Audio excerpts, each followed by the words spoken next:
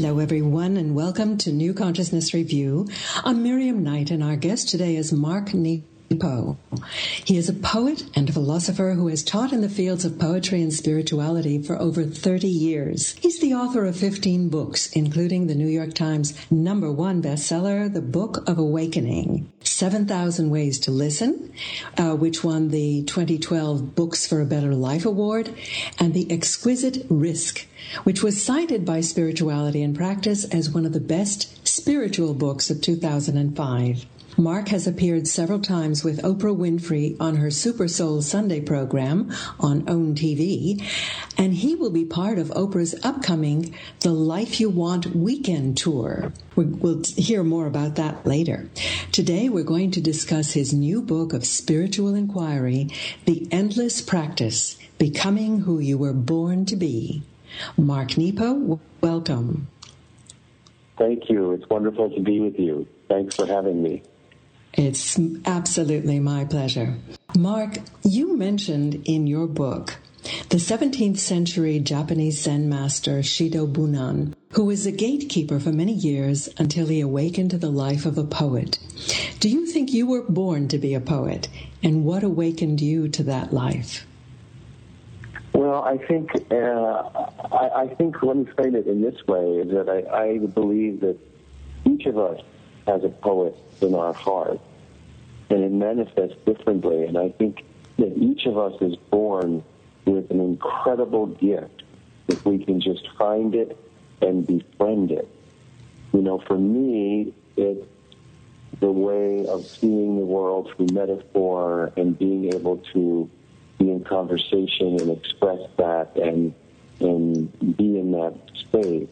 But it could be many different things. And so when I say that the endless practice is becoming who we were born to be, I don't really mean it in terms of like, oh, you were born to be President of the United States, or you were born to be, you know, a famous whatever, you know. It's more that I feel that each of us has a light that we carry from birth, and we're encased, you know, in this human form.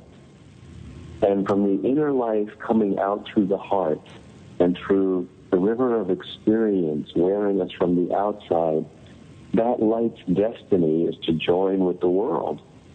And that's becoming who we were born to be. I was really challenged to try and read your book in a week. Because it just begs to be dipped into and savored. There's just such richness, not only of ideas, but of language, of metaphor.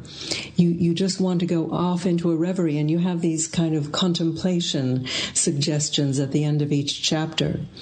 So it was really quite cruel to have to try and rush through it. Well, thank you. I appreciate that. One of the things that I was curious about was that you came down with cancer at quite an early age, and you were very severely ill. Did that kind of shift you over onto the road of spirituality or deeper spirituality than you had before?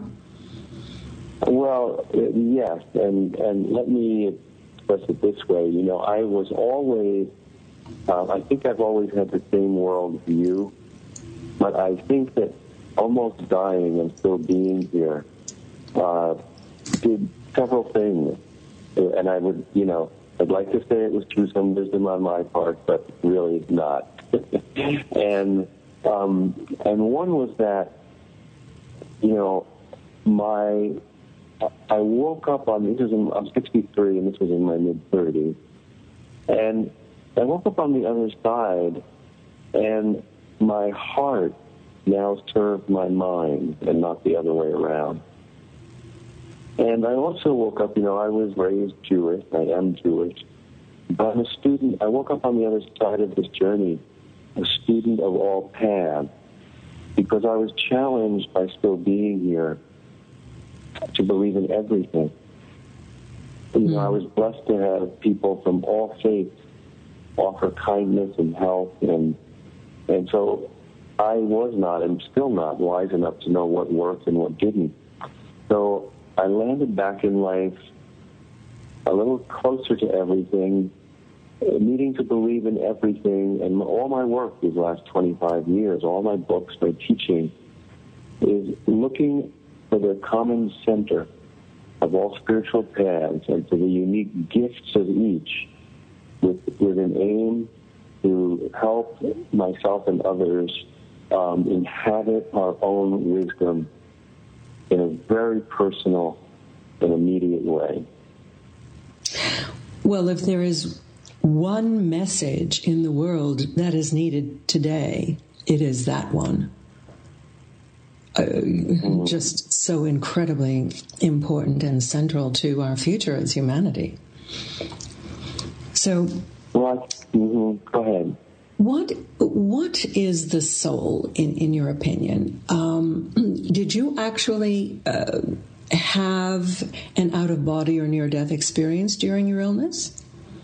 How did you come to your view of the nature of the soul? Well, I think that I was, clarified by almost dying. I don't know if I had an out-of-body or near-death experience, but the way that I would describe it is, imagine that you're standing on a cliff and there's an immense view, and you lean over to see a little more, and you lean a little further. Well, I felt like cancer pushed me off the ledge, and the miracle was that I got put back on the ledge. I didn't die. But in that adrenaline rush as I was falling, I saw more than maybe I was supposed to. and then I'm still here. And in that adrenaline rush, a lot of things were burned off of me. That is, I woke with less of an ability to pretend. I woke with less ego. Now, certainly, I'm human every day. I struggle like everyone else with all the things that we do, whether it's pride and fear and, all of that. But I mean at a deeper level, not below the fluctuations of personality. I was blessed in this harsh journey to have left between inside and outside when I awoke. And so I had new eyes. And so my understanding of the soul is that each of us has something that's our own particular portion of universal spirit. And when I go deep enough into me, I find you. And when you go to the bottom in the truthful way of your experience, you touch into me. Because, yes, I can get stuck in the circumstances of my life if I don't go deep enough. I can get stuck in my own story. But when I can face what is mine to face and work with what I'm given, my particular piece of soul, of spirit, takes me to the bottom where I touch into the well of all spirit. So, that starts to speak to my understanding of the soul. And let me just say, that's where, when we touch that's where resilience starts to reveal itself. When we are thoroughly ourselves, and because we've been so thoroughly ourselves, we touch and we are supported by the buoyancy of all spirit.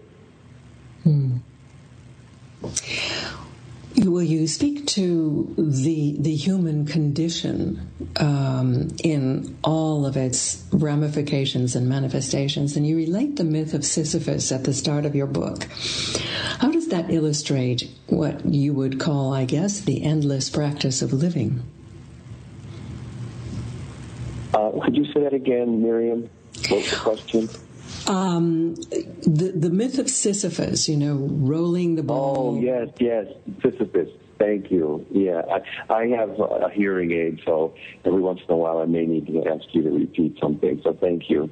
So yes, so the myth of Sisyphus, this is in most of these stories, let's say, too, right up front. Myths began, I believe, in all cultures out of particular circumstances and situations, and because they carried such meaning, they became universal and they're passed down. But we have our own personal mythology in our own lives to recover. But let's go back to Sisyphus. Sisyphus was a very harsh and cruel person. He was a really despicable king who created fear in everyone around him, and who really stole, created ways to steal everything he could from people who traveled through his kingdom. And so he was going to be punished by the god and so Zeus sent Thanatos, the face of death, to take Sisyphus to the underworld, where he would need to essentially be in a captivity. And Sisyphus was so clever that he outwitted Thanatos, and he put him in the prison. So this so angered the god that and now, without death around, old people couldn't be relieved of their suffering and die, and no one could make sacrifices. And all the gods were very angry, and now collectively they made life so miserable for Sisyphus that he begged to die and couldn't, and he had to release Thanatos to rebalance life. So what I imagine when I hear that story and what I write about is, that's half of the human story. But if we can imagine the opposite, if we can imagine that Sisyphus was his better self, that he was a kind king who helped people along the way, and that the gods were so moved that they wanted to reward him. So if we go back to the other side of that, we know that the punishments for Sisyphus through eternity was that he was to roll a rock up a hill endlessly, forever. That's a different kind of endless practice. But if we imagine the other side, when we imagine the part where Sisyphus was a kind king, that he was given the task, the reward, to roll a ball of light up the hill, spreading kindness and warmth with each roll, and that he would do that forever. And so, the truth about all these myths is that we are both of these. We are the dark Sisyphus and we are the light Sisyphus. We have the capacity to be cruel and impose fear, and we have this immense capacity to give of ourselves and to be kind and spread light. So what has struck me and what I learned from being with this is that we are often, we go through our days and we work the task and we love the light. If we could just get through the task and be in the light. But I think the real lesson is to love the task and work the light. When we can love what we're doing, it doesn't mean that things aren't tedious or that sometimes things are annoying. But when I can accept that this is part of what I have to do, I have to do the dishes to move through time. I have to pay the bills to move through time. And it doesn't glorify them or fool myself, but when we can be where we are, things always return to that extra glow that loving the task reveals. Still, that can be very hard if you're stuck in a dead-end, repetitive, or even, less than rewarding job. How would you suggest that people find the light in that situation? Well, I think that this is a very important thing, Once in a while we're blessed that the work we do gives us meaning. It's not always so. Often all of us, at some point or another, are asked to both survive and thrive. So, the finding the space in which our soul can breathe fully is our career. Where that happens, which might change, is our occupation. So, I've had jobs throughout my life. Right now, I'm blessed that I can write and teach and speak full time. But certainly it wasn't that way always. And so I think that, who we are, the soul just wants us to be as alive as possible. And through that, we find the work we're meant to do. But it doesn't mean that what we do to pay the rent will always have meaning. What has meaning is the integrity of heart that we bring to whatever situation we're in. Mm-hmm. So that doesn't mean that I don't, doesn't mean that I have to pretend that if I'm doing something that doesn't really, I'm doing it because this is the job I could find. Well, that's fine. That's the truth of it. And we don't need to pretend or mask that truth. But how I move through that is what gives meaning. Mm-hmm. That's what allows my heart to breathe. I suppose the analogy is in sportsmanship. It's not the end result; it's how you play the game. Well, yes, I think that's very true, because the truth is, and I think this is, I think almost dying has helped me with this, is that we're not going anywhere. It doesn't mean that we can't help each other. I mean, I think, we're not, for all of our dreams and our ambitions and our goals, yes, we can try to make the world in our time a better place. We can help each other along the way, but there's nowhere to go. There is no there. There's only here. And that's part of the endless practice, is remember, there's 1,000 things every day pull us out of here to over there. And the part of the endless practice is always returning to here, always returning to where we are. Yes, there's such a temptation to feel that I will start living when I get to this point, when I have this kind of a job, when I have a partner, when I have a good house or whatever. And life goes by and you turn around and you haven't lived it. Now, you describe... Sorry, please go on. No, go right ahead. Go ahead. No, I was going to change the subject. If you had a comment coming back, please. Well, just that, we are all, regardless of the details, which are all very important, we're all challenged with these deeply ordinary, mystifying things, and that is, to live well in the face of death and to love well with the time we have. And nobody does it the same way, but everybody does it, and that's what an archetype is, which Carl Jung gave us that understanding. But that's what an archetype is. Everyone goes through this, and no two people do it the same way. And that is our charge, to live well and love well, and to be in conversation about what that even means. It reminds me of Rabbi Hillel, who said to the man who said, "I will convert to Judaism if you can teach me the Bible while I stand on one foot." And he said, basically the golden rule, don't do to others what you would not have them do to you. The rest is commentary. So in a sense, what you've just said is the essence of living well, and all the rest of your book is commentary. Mark, you described practices. Why are practices important? Well, practice is how we stay immersed and close to life.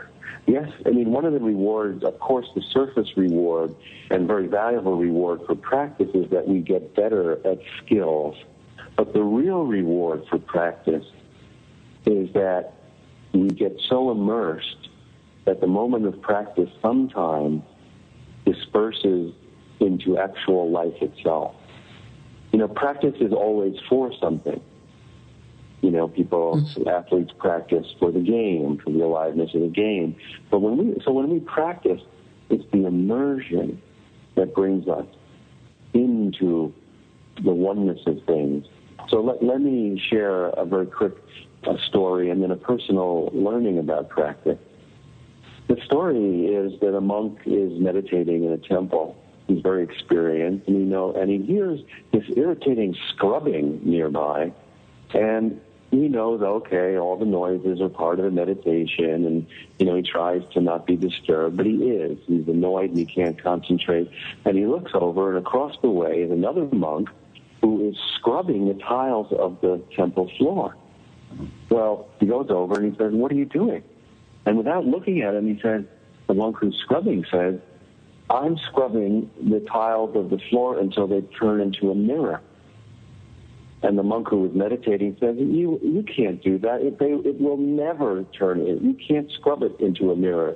And without looking at him, he says, any more than you can meditate to enlighten it. And it doesn't mean that we don't practice.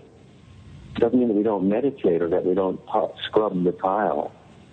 But it's the immersion that makes us clear, not the tiles, that makes us clear. So let me share this personal story, which, my father, who passed away last September at 93, and he was a master woodworker, and he loved ships, and he built a sailboat, and he would make 2-scale model sailboats of famous racing ships. You get the blueprint. And I remember as a boy sitting on the, maybe I was 10 or 11, sitting on the basement steps, and he didn't know I was watching him.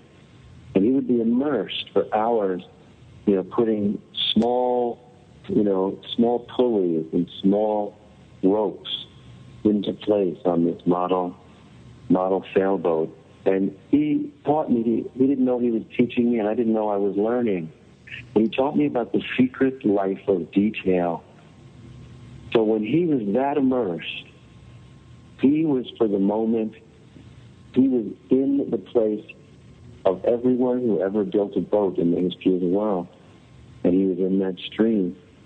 And when we can be that attentive and wholehearted and present in our love, we are in the moment of everyone we ever loved.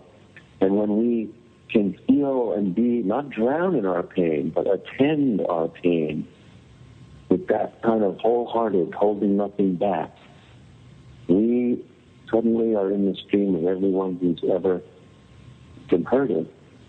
And that company, as I mentioned earlier, now we are in the buoyancy of all of humanity, of all souls. And we are buoyed by it. We are lightened by it. We are made resilient by it. So that's the reward of practice beyond getting more skillful in the surface world. That kind of expansion of the heart where we feel at one with the stream of humanity who has engaged in that particular practice is so difficult to do. One of the things that we are challenged with is the fear of trusting, is fear in general. Tell us about the temptation of fear. How do we deal with that? Well, I think that, this hinges on it's hard to do. We don't do it. If we open our heart, great love and great suffering will bring us there. It's our resistance, and yes, this couches around fear. Well, I think fear gets its power from not looking. Fear gets its power by us feeding it. It's very natural. Fear is something we will never be rid of. That's not the goal. The goal is to be in relationship with our fear so it is right-sized, so it's not running the show, so that the fear is in us and we're not in the fear, drowning in it. And so I think this goes back to the deep but small step courage to look, just to look, however briefly, at what we're afraid of. Because I know in my own life that most of the things I'm afraid of, they've already happened. If I'm hurting and I'm afraid of the pain because I felt it, I'm already in pain. If I'm afraid that I'm going to lose someone, probably there's something in me that's already told me that they're already on their way. If I'm afraid that, whatever it might be, we often, because the heart moves quicker than our mind. So most of the time when we go to protect ourselves, we're keeping in rather than out what we've been troubled by. And this is why the courage to simply lean in, the word respect means to look again, to inspect again. So when we respect ourselves, when we respect our heart's attention, this helps to right-size our fear by, the true purpose of fear is, of course, to alert us to danger. But there's a difference between, I write about this in the Endless Practice, there's a difference between our actual ring of safety and the ring of fear we carry. So, say that there's 3 feet around me, that if something dangerous were to cross within 3 feet, then my true safety is threatened.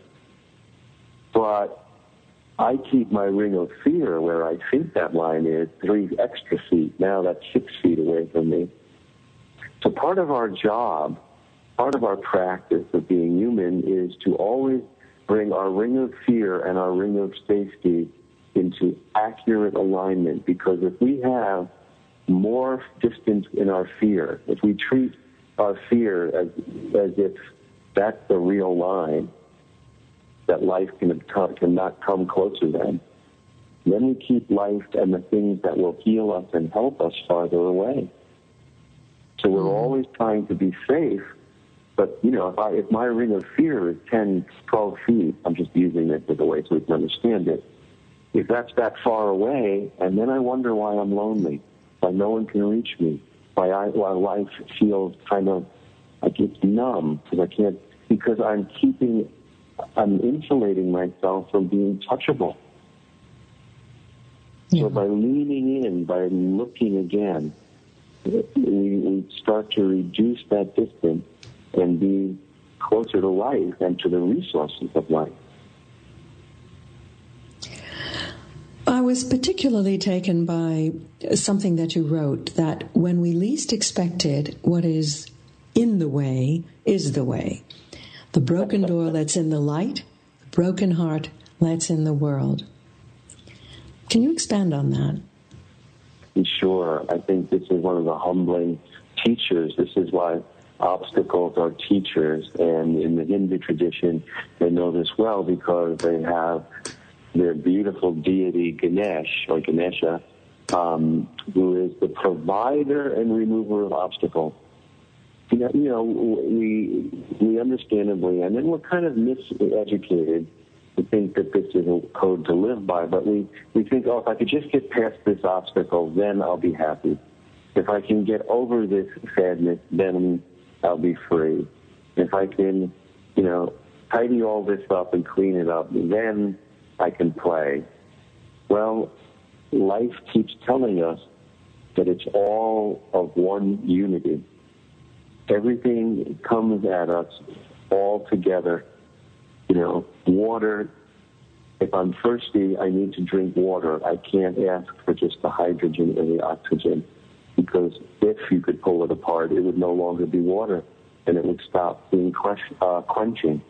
And life is pain and joy and clarity and confusion and fear and certainty and everything. And we are asked to drink of it and to extract what's essential and discharge the rest. And it seems that whatever it is that we believe in that's larger than us, whatever name we give to it, life has been made just hard enough that we need each other so that it can ensure the journey of love. So all of this is beautifully interwoven and inseparable. And so, the mind, which is a great tool, but the mind by its nature tries to sort and prioritize. But the deepest meaning of life, the deepest experience of life comes from the heart letting everything, absorbing everything and integrating it, not sorting it and separating it. And over time, over a lifetime, I know for me, I've been asked in the second half of my life to absorb and integrate more than to sort and separate. Yes. You talk about the courage not to waste our gifts. What does it mean to have a gift? Well, a gift is what we are born with a light. We are born with a spirit, and it manifests in everything we touch. But we have to find where we come alive the most. And through that aliveness, now it's earth. Mechthild, who was a medieval female mystic in Germany in the Middle Ages, she said that, birds do not fall from the sky and fish do not drown in water. That each creature must find its God-given element in which it can live. Now, for birds and fish and animals, it's pretty clear what their element is. But for human beings, part of our journey is that we have to discover what that element is.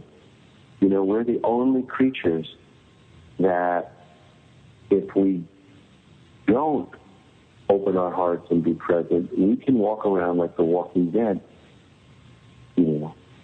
So, but we also, the majesty of spirit and the miracle is that in any moment, we can come back alive. There's a small poem of mine called Practicing that goes like this. As a man in his last breath drops all he is carrying, each breath is a little death that can set us free.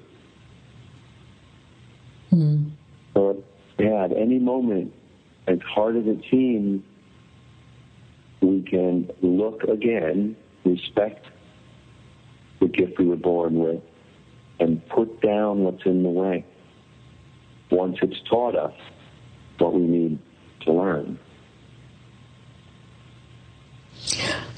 Why do you think you embarked on the role of the path of the poet? How did that touch your soul? Well, I think that I was born that way. I think that was my God-given element.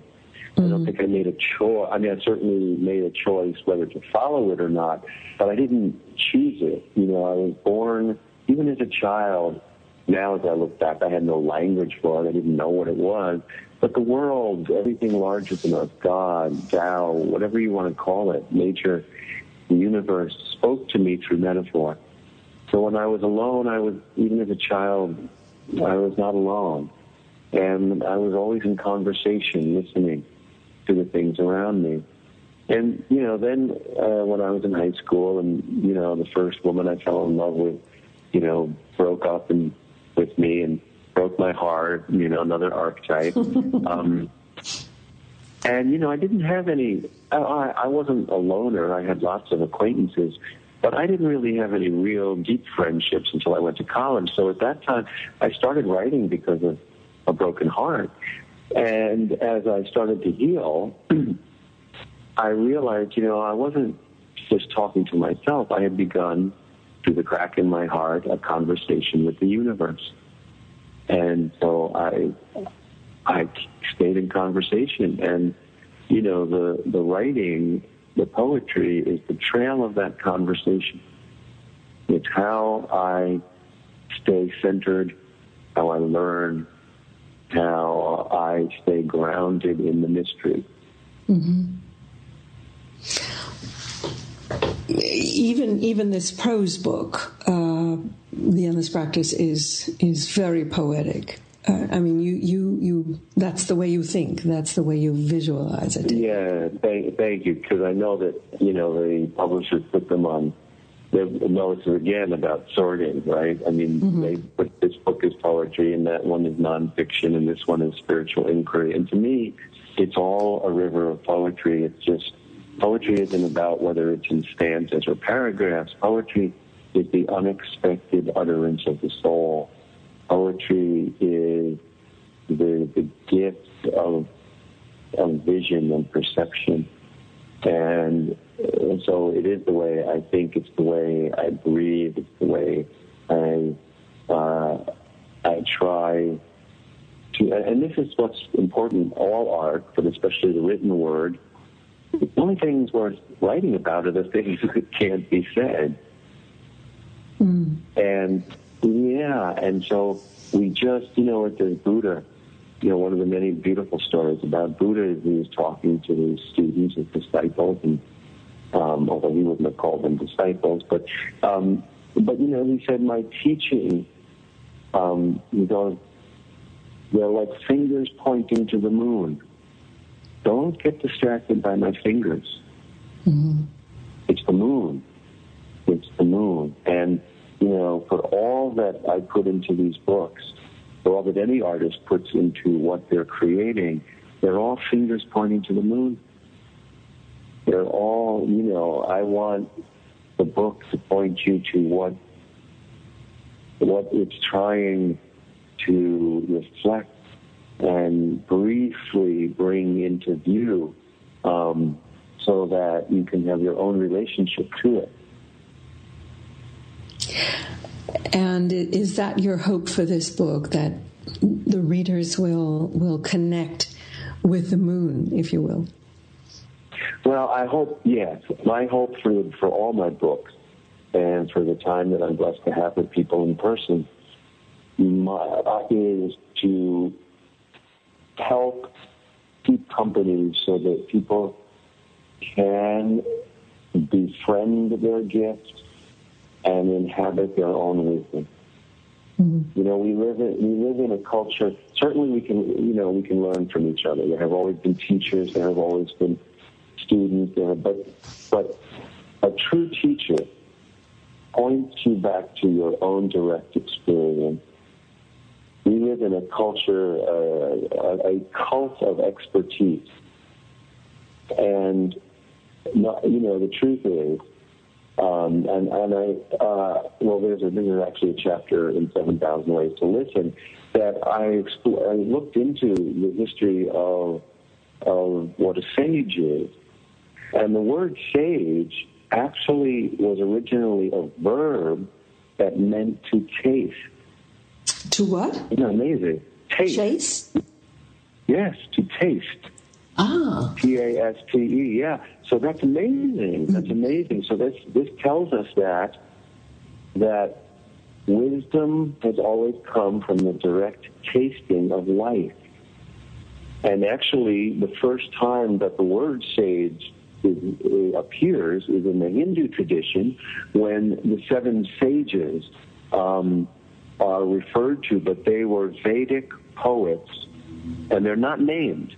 They're anonymous, whose work was to record the hymns of the universe. And so now it's not until Socrates in ancient Greece that we have the first naming of sages. He names the 7 sages of ancient Greece, actual people.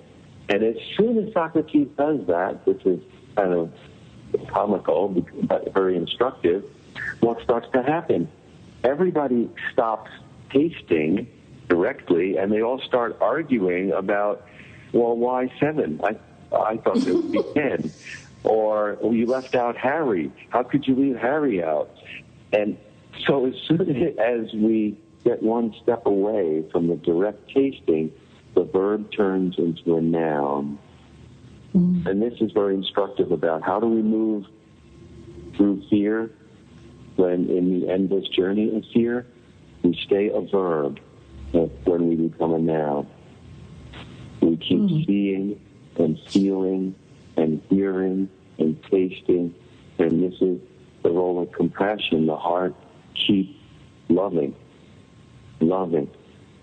Because even though the life of feelings is difficult at times, it's only moving through the life of feeling that we enter into compassion. And compassion is not just love for another's journey. The bond of compassion gives us an experience of oneness that is strengthening. Well, I can certainly understand how Oprah Winfrey was so taken with your work. Tell us about this weekend you're doing with her. Oh, well, thank you so much. It's a blessing. And, well, Oprah, which is only Oprah could do, I think, in our time, she is trying to take this conversation, this conversation, the type of conversation we're having, the conversation that's in the book, it's not just my work, but other people's work, and trying to move it out in the world. So she has said, let's try it. Let's have this conversation where rock concerts happen. Let's have it in arenas, and because she believes, and it's appearing so, that people want this conversation, and these places are being sold out.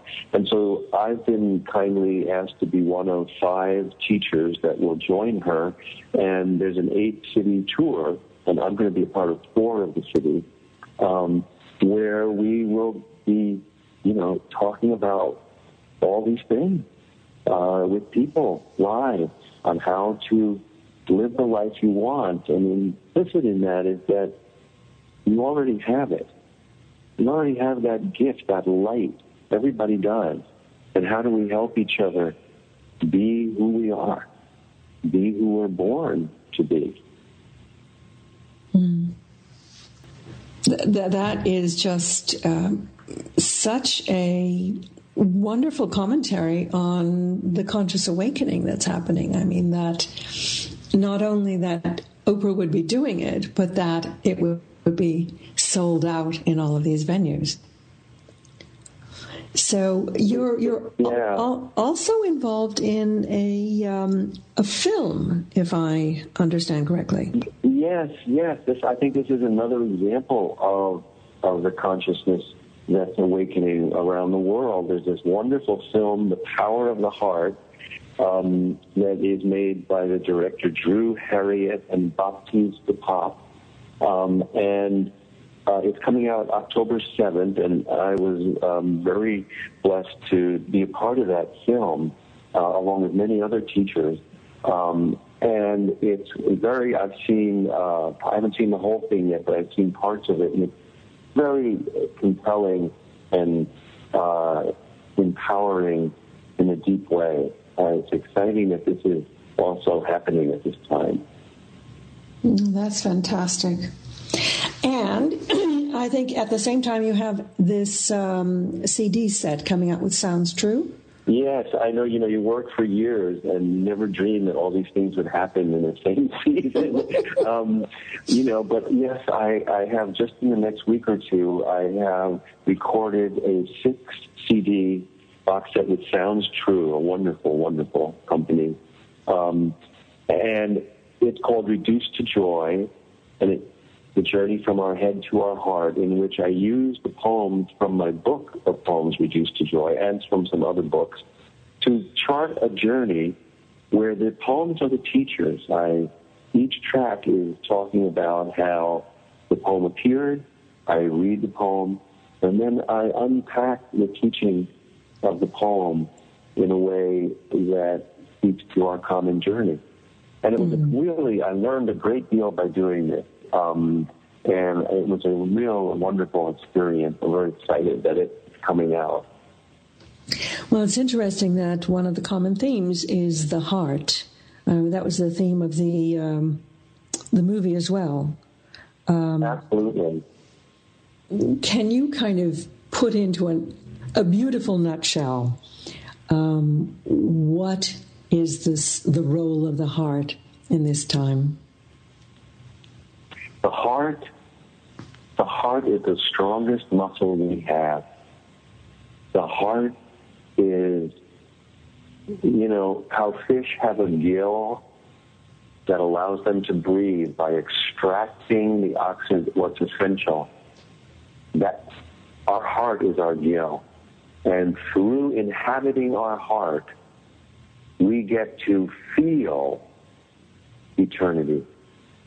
Through the mind, we can glimpse and grasp eternity, but it's through the heart that we get to feel not only our life, but all other life. And the kind of spiritual electricity of that, whenever it happens, makes us glow, makes us fully alive. And that's what we're here to do, to be fully alive. Yeah. Well, this has been a wonderful experience, Mark. Thank you so much for being with us today. I wish you great success and enjoyment in that tour with Oprah and like a modern-day Chautauqua. I think it's exciting to have this happening. And best of luck with your book, The Endless Practice, and the CD set and the movie. Mark Nepo, a man of many parts, a poet and philosopher. Thank you so much for being with us. Well, thank you, and thank you for the work you're doing, too. This is a wonderful, deep space to be in together. Many blessings. All the best to you, too. Thank you. And now a quick word from our sponsor, namely me.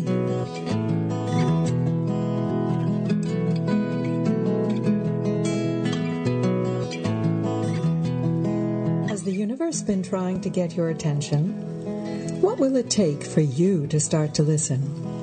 I'm Miriam Knight, and I interviewed 37 individuals from all walks of life for our book, What Wags the World? Tales of Conscious Awakening. In it, they describe the cosmic 2x4s that changed their lives, and their answers may make you rethink your own ideas about the nature of reality. Coming in September, but available for pre-order now on Amazon and Barnes & Noble, or ask for it at your local bookstore. What Wags the World? Tales of Conscious Awakening.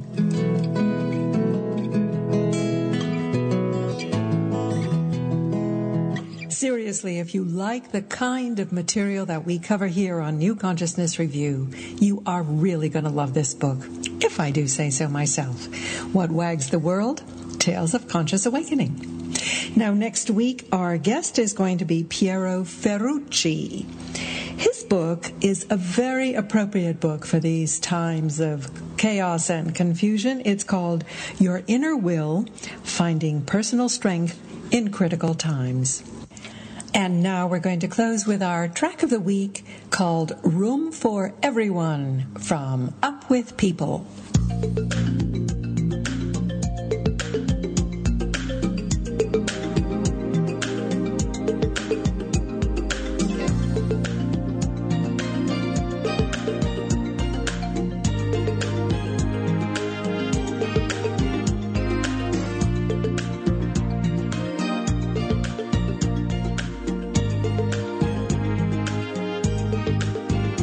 We live close together in worlds apart.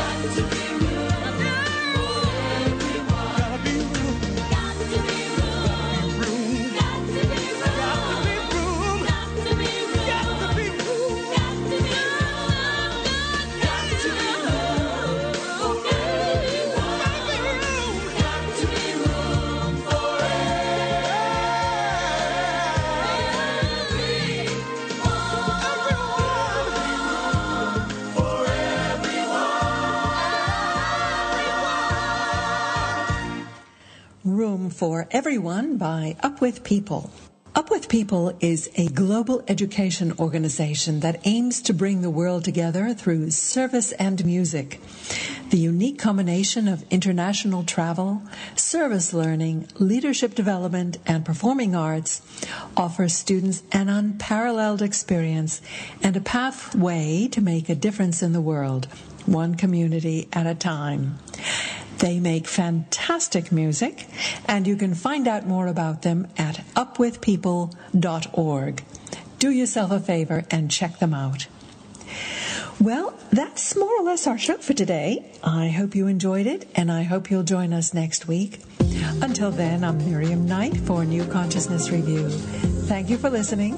Goodbye.